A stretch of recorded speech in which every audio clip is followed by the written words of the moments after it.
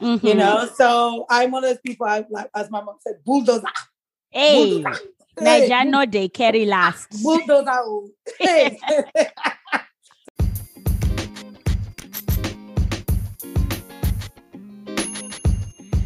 Hello, everybody, and welcome to B2C, a podcast celebrating the stories of women of color in the corporate world. I am your host, Nancy, and I hope everyone is safe and sane wherever you're listening to this from. So, if you're listening to this episode on the day it actually dropped, Thursday, July 1st, you're listening to it on my birthday. Happy birthday to me, y'all. And honestly, birthday this year just means a lot in many, many ways. I am grateful for a lot of things. I'm grateful for good health and having survived a pandemic. I feel for everybody who lost so much in this last year. I have managed to come out relatively unscathed. Got my first vaccine a few weeks back, looking forward to the next one, and to being able to see friends and family around the world.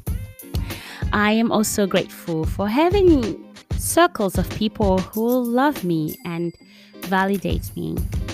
I have incredible friends who have my back, who I just absolutely adore. And I only survived this pandemic partially because of having those kind of people in my life. I'm also very grateful for having clarity on my purpose and the things I want to wake up and fight for every day, like Black women. B2C has been such a huge part of that, and it is such a privilege to be able to tell these beautiful stories of passion and resilience, ambition, and being joyful despite a lot of what the world sometimes throws at Black women.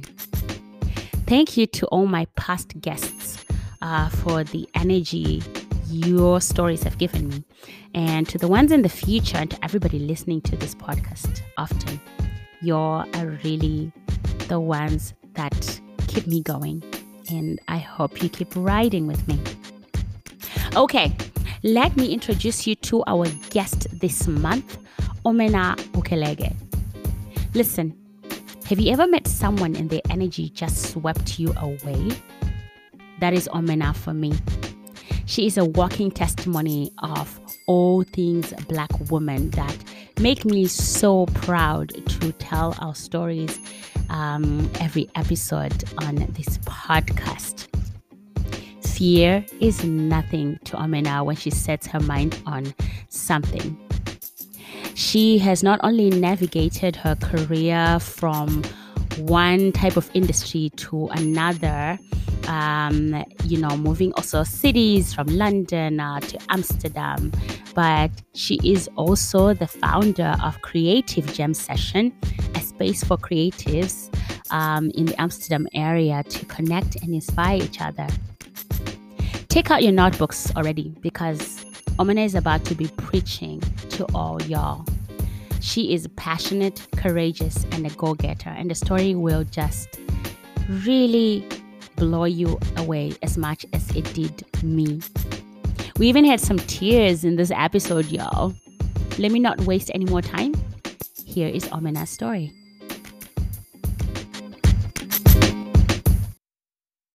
Omena, hi. How's it going? How are you weathering this pandemic? God, I mean, like everyone, it's been a challenge. It's had its ups and downs and highs and lows. I think it's mostly been difficult for me, I think, in terms of not being able to see my family as much as I'd like to, but which is why I'm currently in London visiting my family. I'm here for like 3 weeks, which is great. Hey, girl, welcome to B2C. Thank you. Thank you for having me. Super excited to have you. So, Omena, we haven't met in person. No. But we connected through some of your work some time back. And at that time, we still didn't get to connect. No, I know. I'm so terrible. Look. Oh, forgive me. Forgive me. Hit yourself. Why are we like this? Let's get into the podcast, okay? Yes, let's do it. I'm super pumped to have you. I think that you have such an interesting story. I'm super excited to introduce you to the B Squared C audience on here. But I'm not going to do that. I'm going to let you actually introduce yourself with like 3 stories or anecdotes that define you. Oh, okay, cool. My name is Amena Ukalige, born in Nigeria, raised in London, and now living in Amsterdam. I'm the founder of the Creative Jam Session, which is a network for people of color, but all are welcome, for like-minded professionals who work in the creative industry. And I'm also the North and South Europe Diversity Inclusion Lead at Deloitte. So as you can see, D&I is not just my passion, it's also my commitment. In terms of anecdotes that define me or describe me, I think I've got 2. The first one is, don't let your fears rule you. Okay. What I mean by that is, I grew up, it's funny, you'll laugh. I'm a shy person. People laugh at this.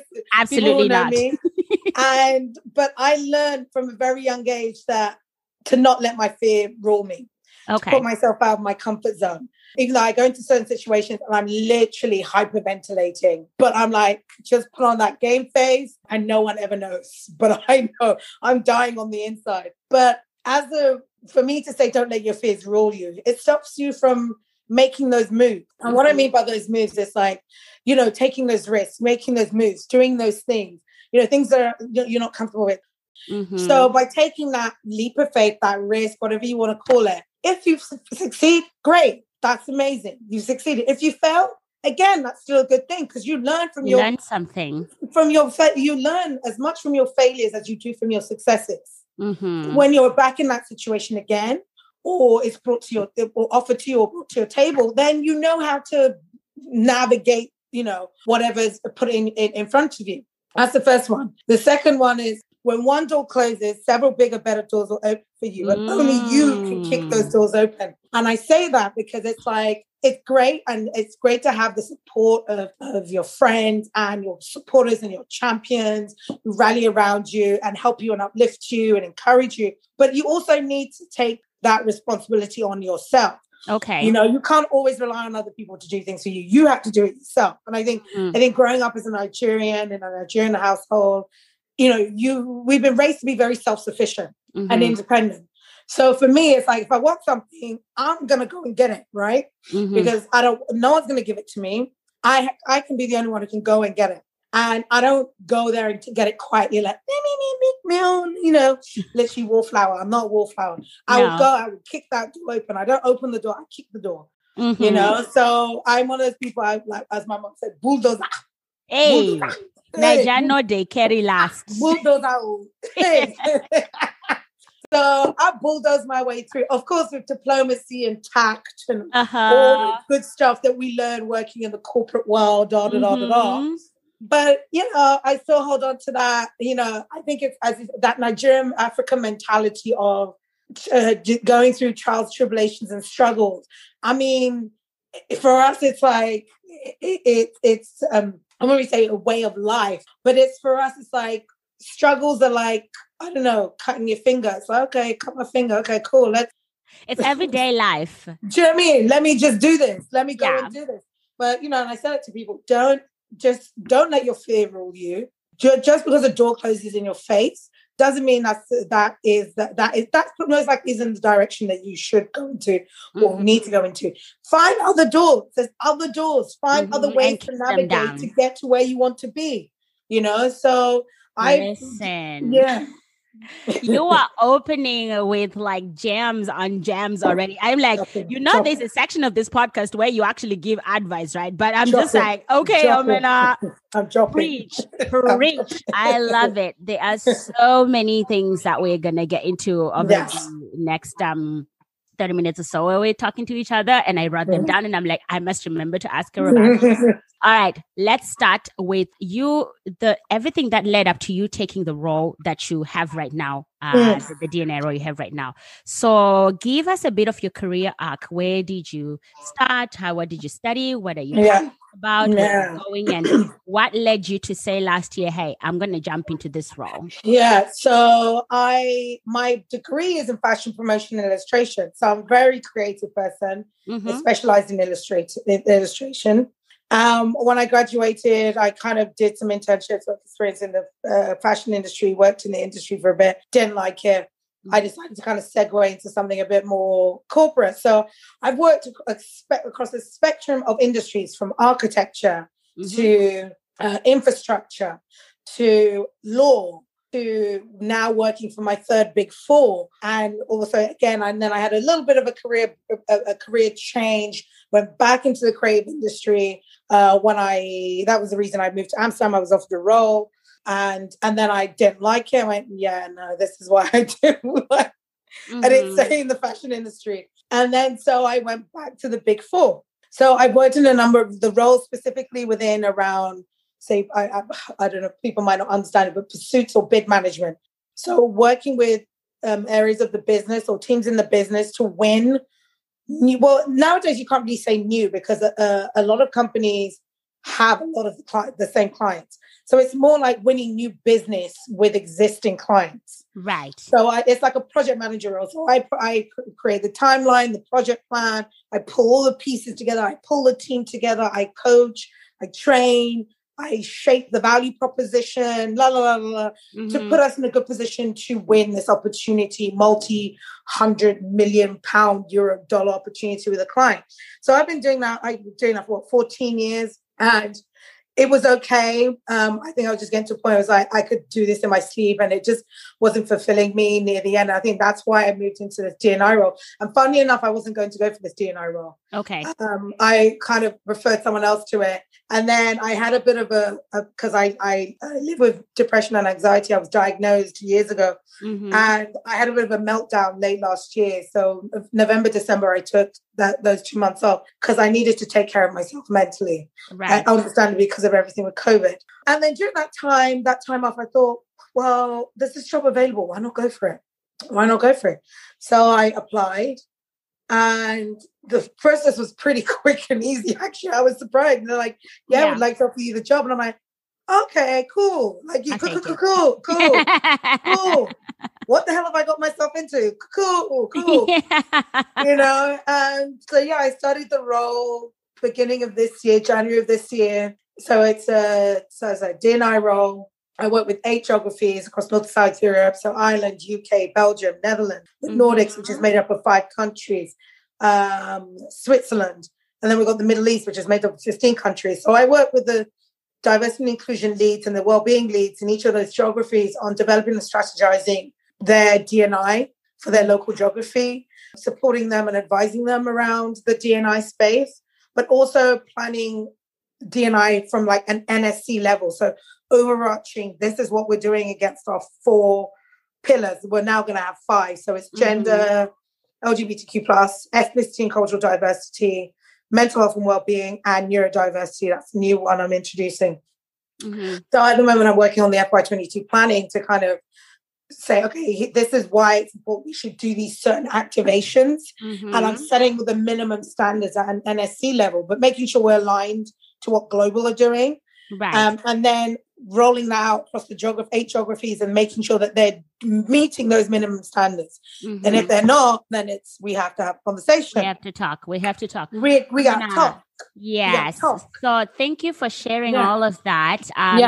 So many, like, I guess, learning moments for everybody who will be listening to this. So first, you studied something and then you tried it out for a little while.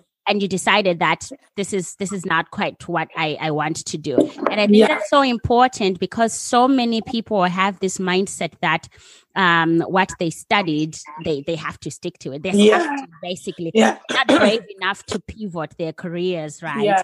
But and I definitely have. I'm a pivoter. Yeah. I love that. So that's a fantastic lesson. I'm going to put a pin on the mental health part because I think I would love to talk to you about that a little later on. So thank you for openly sharing that, right? Because people don't talk about it, especially women. We don't talk about it enough. So I'm glad that you already brought it up. The last thing for me is you seeing a role and not thinking that, it's for you. And then actually applying to it and then realizing, okay, I guess we're doing this. Taking the leap anyway. So I love that. I love your boldness. I love how you've been able to pivot and figure out new things that excite you, right? And I know that you still kept your fashion connection to the creative world, and we'll talk about that in now. Yes. Let's go a little bit more into your role, your Gemini role. You already started hinting at how you are executing it. It seems very kumbaya right now. Yeah. It's So going once to get things, uncomfortable, right? Especially in the Netherlands, they are uncomfortable about race, particularly, right? yes. They would be okay with gender is sort of the leading one that they think their only lens of diversity. And we show up as women and we're like, great, fantastic, let's do this. But how are you broaching the topic of other identities like race and stuff? How are you introducing them to the conversation? Yeah, because gender, we have the data till we're blue in the face. Like it's just, but then for me, my conversations I've had is like, okay, right, gender data, but that data is just saying male, 50% male or whatever percentage female. But I said, how many of those women are women of color? Mm-hmm. They don't know. How many of them live with the neurodiverse, who are neurodiverse? You don't know. How many of them live with mental health challenges? You don't know. How many are or from the LGBT community? You don't know. So all we know is 50% male, 50% female. That for me is just doesn't give a clear overview of the demographics and the breakdown of the people that sit within our organization. If you're saying that, and this is what I say, if you're saying we're diverse and inclusive, but you're not collecting the right data to show the makeup of our diverse workforce, then I believe that we're not diverse and inclusive. If you're not collating data on the LGBT community, ethnic groups, people who live with mental health challenges, neurodiverse people, then we're not diverse and inclusive. Because if with that data is king. With that data, we can say, okay, these are the red flags. We're failing here. We're not doing enough here. Okay, then we know what we need to do. We need to either, reach out to the necessary network, which we do. We definitely involve the networks in things that we do. So cultural ethnicity networks or the LGBTQ network. But without that data, it's difficult for us to then say, what is this? How are we going to approach this? How are we going to support people who are from these demographics to make their work life beneficial for them? So that's what I'm struggling with. And I'm trying to push, and I'm pushing that agenda. But again, there's legalities to it, which I understand. Right. Each geography has legal regulations around the type of data you can collect, all the questions you can ask. So you can't make it mandatory, but you can make it voluntary. So we have launched something recently in the Netherlands where we are collating that data and it's voluntary. But it's a great step. So I can specifically talk about the Netherlands because that's my my home location. And they are doing a number of things. So as a result, BLM happened last summer. They had hanging out sessions with the executive board. So people could share their experiences, air their grievances, or just say, well, what are you going to do? Like it was a listening session for the people who are, like the leadership and the departments to hear from the employees. And then taking that away and saying, okay, this is what we've heard. Now this is what we need to do. And then as a result, now there's come out the diversity measurement survey, which has been months, years in the making. Finally was launched this week, which is great. And then, doing a number of outreach, so recruitment, talent, doing outreach programs to universities, foundations, to encourage young people of color to consider applying to Deloitte. So all important things, but I think there's definitely a long way for us, for the Dutch firm to go. They definitely need to do more. And it's there's a great IMD team that's there.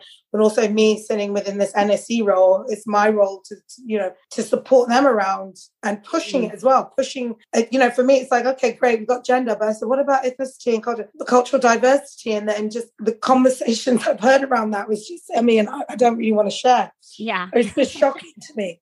It's just shocking. And I said, well, by those comments or by not considering these people within your organization, then you cannot say you are diverse and inclusive. So my goal is as I said, my FY22 planning, shape it to make sure against the 5 pillars that there are programs or the minimum standards in place to ensure that we are meeting that, to say that we are diverse and inclusive, and then making sure that each geography meets those minimum standards. And if they don't, we hold them accountable, because that's the thing. Diversity and inclusion is, diversity, equity, and inclusion is not just like as I said, the kumbaya and, oh, look at us, we're doing these programs, we're doing these things, we're doing this, that. It's like also holding people accountable, but also having those non-judgmental conversations as well. But again, as a Black woman who lives with mental health challenges, I don't sit in one bucket, I sit in many buckets. And my insights of great value, I know of great value too. And I bring a lot to the table because of, so it will be interesting once we start to implement or roll out the FY22 planning, what happens. But for me, I'm one of those people, I will dig my heels in deep and I will make sure it gets done, because I've had very negative and racist, discriminatory, not at Deloitte, but other places I've worked at, which truly traumatized me. I'm telling you, traumatized me and compounded my mental health, my depression and anxiety. And I, as a Black woman, don't want to see any other person of color or from any other community go through what I went through. It's so painful. And like I said, it traumatizes people that you live with it for all your life. So when BLM happened last summer, I was crying uncontrollably. I'd be in the shower crying. And I'm like, wow, because I think I got through the situation and it was positive for me. I was very fortunate that I walked away with a good conclusion, but most people don't. And it stays with them. Yes, and it sticks with them. Yeah, and it stuck with me, even though I had a good outcome. It stuck with me, and it shocked me how last summer my reaction, I was just crying uncontrollably. So if what I can do, whether big or small, can help someone in some shape or form to feel that they are part of that firm, that they are included, that their voices are heard, that they can bring their truth, their whole selves to work, that they feel there is a community there for them, then I've done my job. I love this so much. Inspiring, your energy about it, your kind of integrity about it. And just the deepness, the place you're coming from with this is just it's big, and I'm really excited, right, to see how this is going to work out for you. Amina, let's tackle one more inclusion issue, which is microaggressions. Yeah. There was I talked about this with some past guests on this podcast, right? The context of the Netherlands has two specific things about that topic specifically. So microaggressions, right, is when people do micro actions, I guess you could call it that, otherwise hurtful, and may compound on people's mental health, as you talked about. Yeah. Well. So here you have the case of most massive like denialism about like prejudice, right? Racism, because they are supposed to be so progressive here as well, which then turns into people not checking their own behavior around diverse people. So I'd love to know your experiences with that one, and then how are you as the DNI leader addressing this or planning to? I know you just started, but is that on your radar? And how are you thinking about it?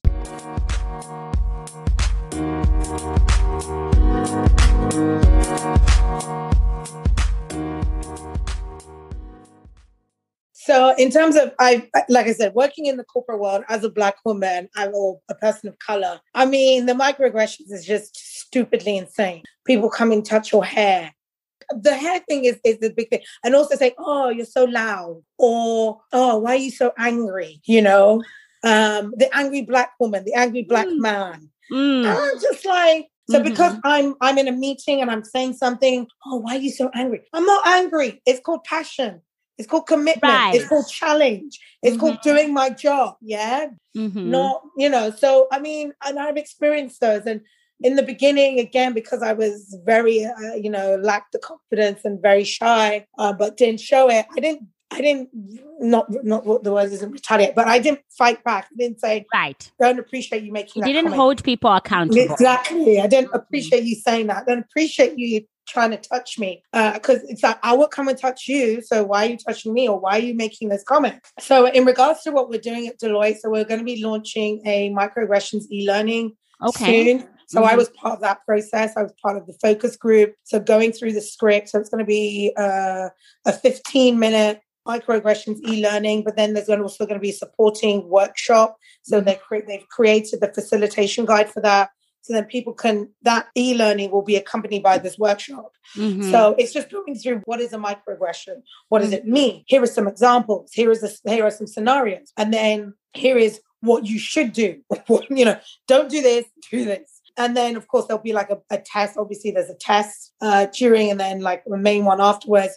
But then, because I sort of said to the person sort of leading on this, I'm like, 15 minutes is not enough to cover microaggressions and to get people up, to educate people on microaggression.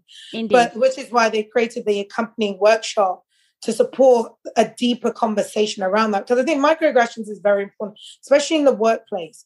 People do it so often. So it covers everything from like race, gender, to LGBTQ plus, to disability, etc., and religion, yada, yada, yada. But it's so important because microaggressions, as it happens, it's commonplace in the workplace to the point it seems to be the norm. And that type of behavior is not normal. It's non-inclusive.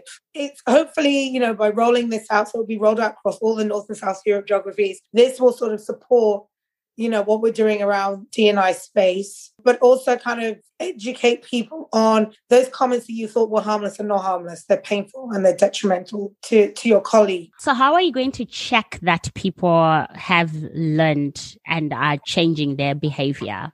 Well, I mean, these things, as you know, the saying goes, Rome wasn't built in a day. So it's going to take time. But I think these workshops, the accompanying workshop that we hold, or the geographies hold, should support around, I think, educating people further, but also, I think, obtaining that feedback and finding out how the sessions went. What are people's thoughts around it?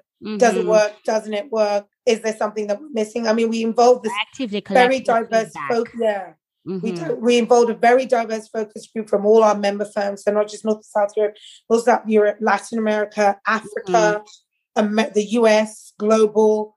So we had a very mixed group of people involved in being part of this focus group and say, yeah, I wouldn't use that term. Not sure about that. Okay, yeah, that's fine.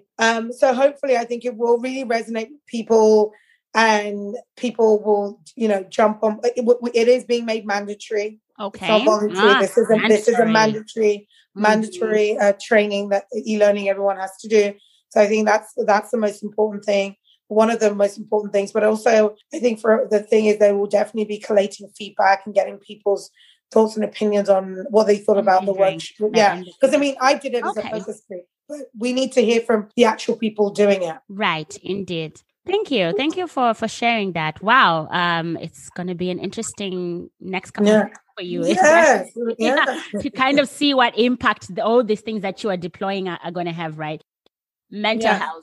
Let's get into that one. You've mentioned it a bunch of times. Love that you are so open about it, right? Huge topic with Black women.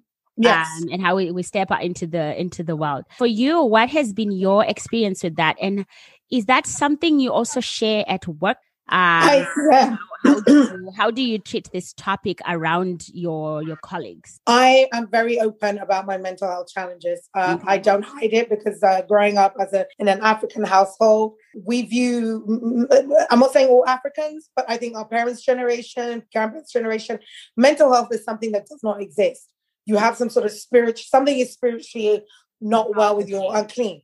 So it's always back to the religion. Whereas, growing up in an African household, we never talked about mental health. It didn't exist. You were just having a bad day. Get over it. That's the thing. Get over it. And continue to do that all my life. And I knew there was a lot going on with me, but I didn't know how to describe it, how to vocalize it, how to verbalize it. So I kept quiet.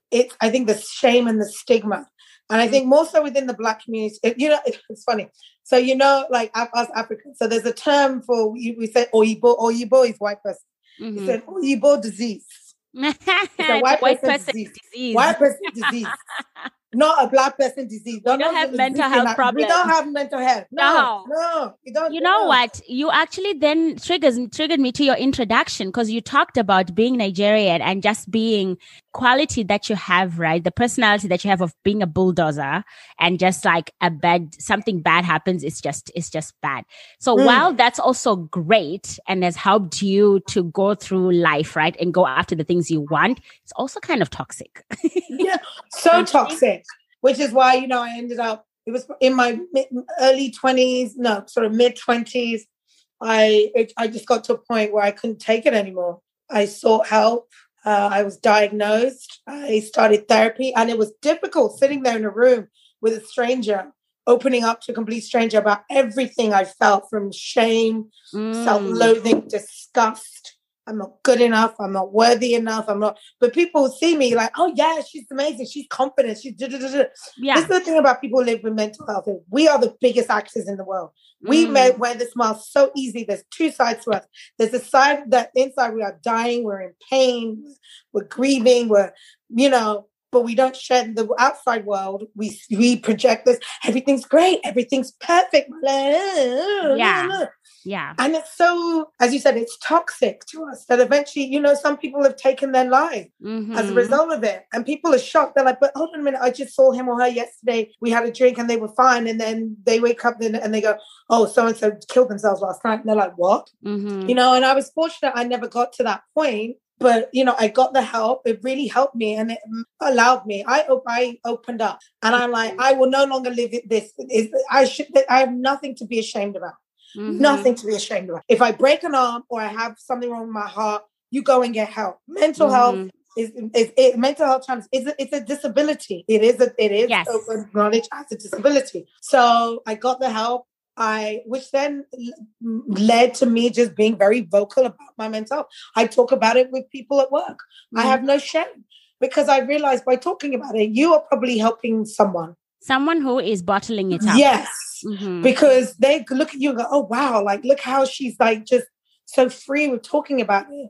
And then it's like, oh, okay, then I can take those first steps or those little steps to get the help that I need or the support that I need, because it definitely freed me up to be who I am today. Like, I'm a lot happier with who I am today than I was. I was a young woman in pain. Now I'm a grown-ass woman who is, I'm not perfect. I'm infallible, but I speak my truth and I live my truth and I call out people on their BS and I speak and I'm vocal and life is for me is, exactly. It's a lot more easier. And I freely talk about it, and because I hope that my story will encourage and give people, to take the steps to get help. Don't live in silence. There's nothing to be ashamed about. I'm happy I live with depression and anxiety. It made me the person I am today. Look at me. Indeed. Thank you so much for sharing that. I'm sure there's so many people who will be listening who will understand that. I understand that. I've also been in therapy quite a bit, just acknowledging it. And I went through the same journey, right? Being African, coming from like don't tell strangers my shit. It's like sitting there crying. You need help. You need help. All right, Omena, Creative Jam session. You mentioned it a bunch of times also. Yes. Love that you kept your connection to the creative world. Tell us more about that. So I founded the network TJS over a year ago. And I'm like, I don't know, growing up in London, like I didn't join any Black networks because I just thought they weren't for me. I just went, don't like it, not for me. And then I came to the Netherlands and I was slowly but surely building a community around me, friendship groups, etc., friends. But I thought there was something missing. And I thought, okay, I'm going to set up a network. Because the funny thing is, I'd always thought about doing it. Again, this is the whole, don't let your fears rule you. Coulda, woulda, shoulda. So I did it. And we held our first event. God, it was 20-something of November 2000 was it 19? 19 in someone's apartment. And we had like 30 people there. And then we did an event in, I think, January or February 20. Before the pandemic. Yeah. And we had 80 people. And then Black History Month, February, we had over 100 people. And everyone, the feedback was like, this is great. This is amazing. I've never seen anything like this before. Because for me, it's very informal. I don't like all this formal nonsense. Very informal. I say to people, come get your life. Come have fun. Come create, connect, learn. But most importantly, jam. We talk about D&I topics. I leverage the amazing, diverse talent that works in Amsterdam. So We've had, we mixed up with international, so expat speakers as well as local Dutch speakers who've worked for some of the biggest brands and companies based in Amsterdam. And we get them to share their stories and their insights and provide advice, recommendations, and key takeaways. Because I don't just want the conversation to start and stop in that room. I want it to continue. I want you to take it to your workplaces. I want you to take it to your family. I want you to take it to your friends, not just put it in this room. But also it's a great way to meet people that you never probably would have spoken to before, to ask whatever questions in a safe space. People say safe space. No, it is a safe space. There is no judgment in that room. I don't record. The sessions are not recorded because I want it to be a safe space so people can freely talk. And then, of course, we jam at the end. So we jam, there's a DJ, there's drinks, there's food. That's the jam part of this name? That's the jam. We have the jam. Please invite me. You're coming. You're coming. After and it's the great. pandemic, I am there, okay? Yeah. We just jam and it's great. Everyone has so much fun and it's, it's such a buzz. I'm on this high.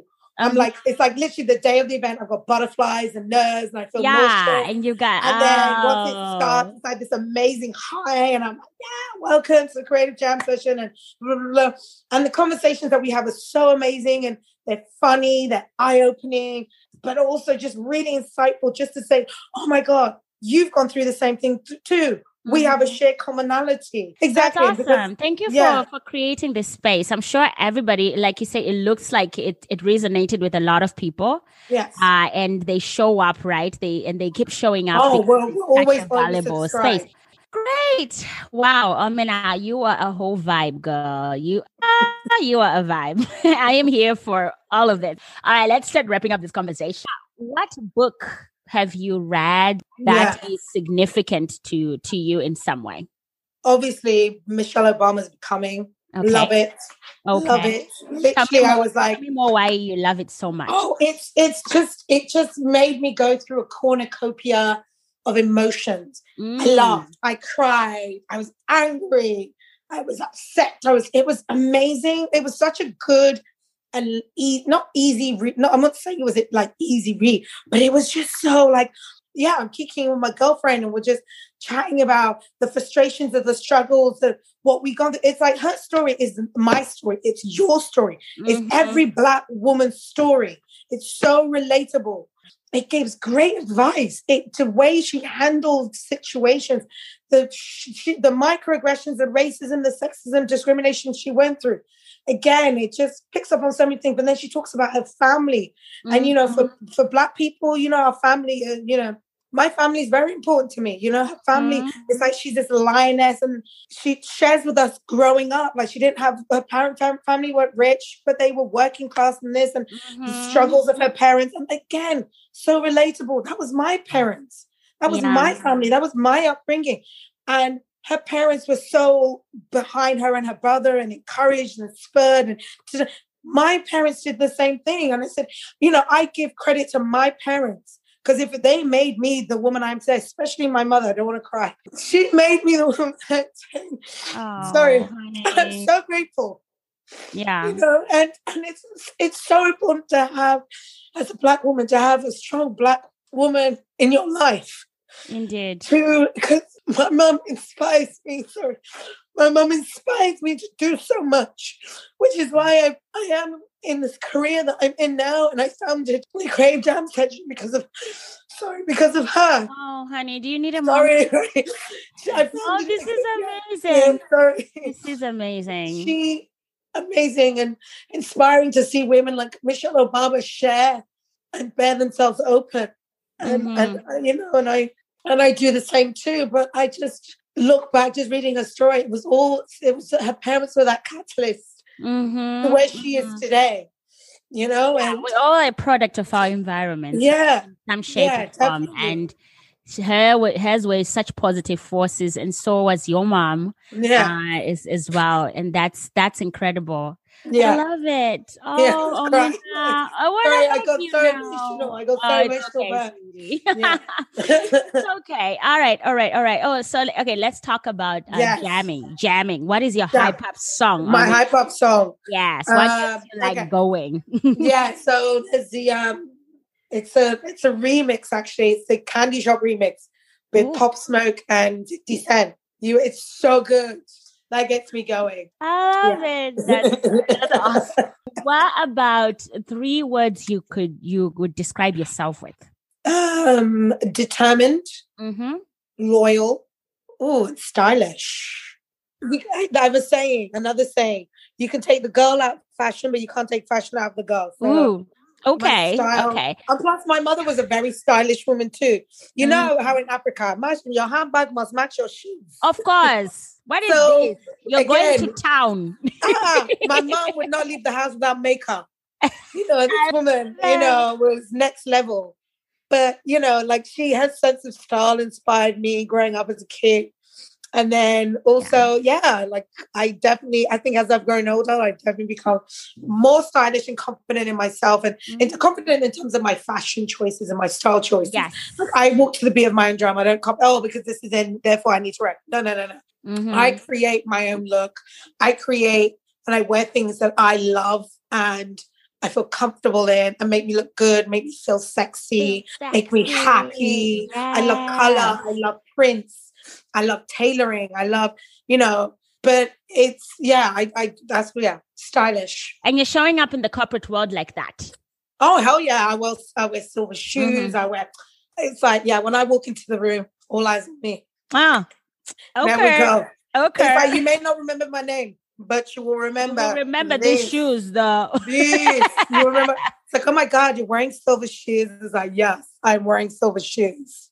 I love it. Oh my God. All right.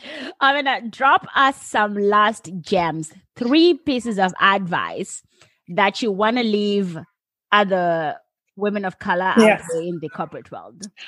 Okay. First one, network. Very important. Build your network far and wide. Don't restrict yourself to your comfort zone. Different areas, different industries, or different parts of the business or workplace that you're in. Second is get a mentor. Like within your workplace, definitely find a mentor, someone who is your advocate, your champion that will advise you and support you. And also when it comes to, as I said, making those moves.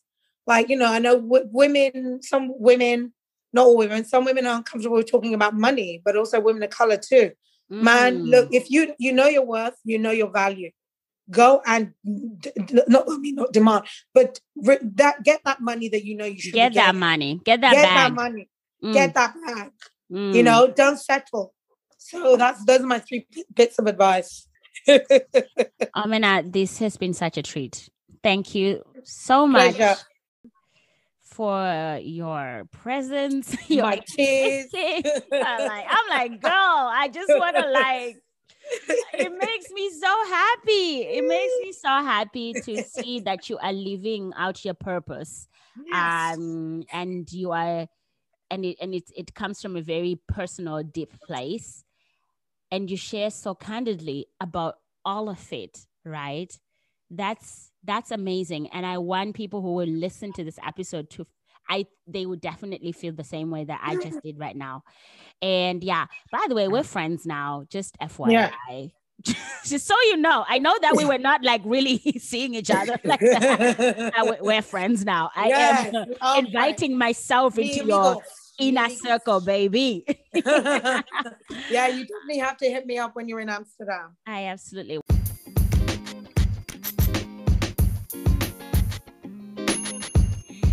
That's it from me this week. Thanks to my wonderful, wonderful guest, Amina, for sharing her story on B2C. I would love to hear your thoughts on this episode. What resonated with you? What struck you? Did you know the phrase Naija no dey carry last before you heard it here? Come over to the B2C Instagram and LinkedIn page and let me know, or just send me a DM. If you like what you heard, go ahead and give this podcast 5 stars wherever you're listening to it from. And don't forget to share it with your network. In fact, that's all I want for my birthday, for you to introduce this podcast to one other person in your life. Lastly, you can also make a small donation to keep this podcast going. You can buy me a coffee with the link in the show notes. In 2 weeks' time, I will be back with a reflection of some of the things Omina and I talked about. Until then, I am your host, Nancy. Be safe, be empowered, and stay inspired.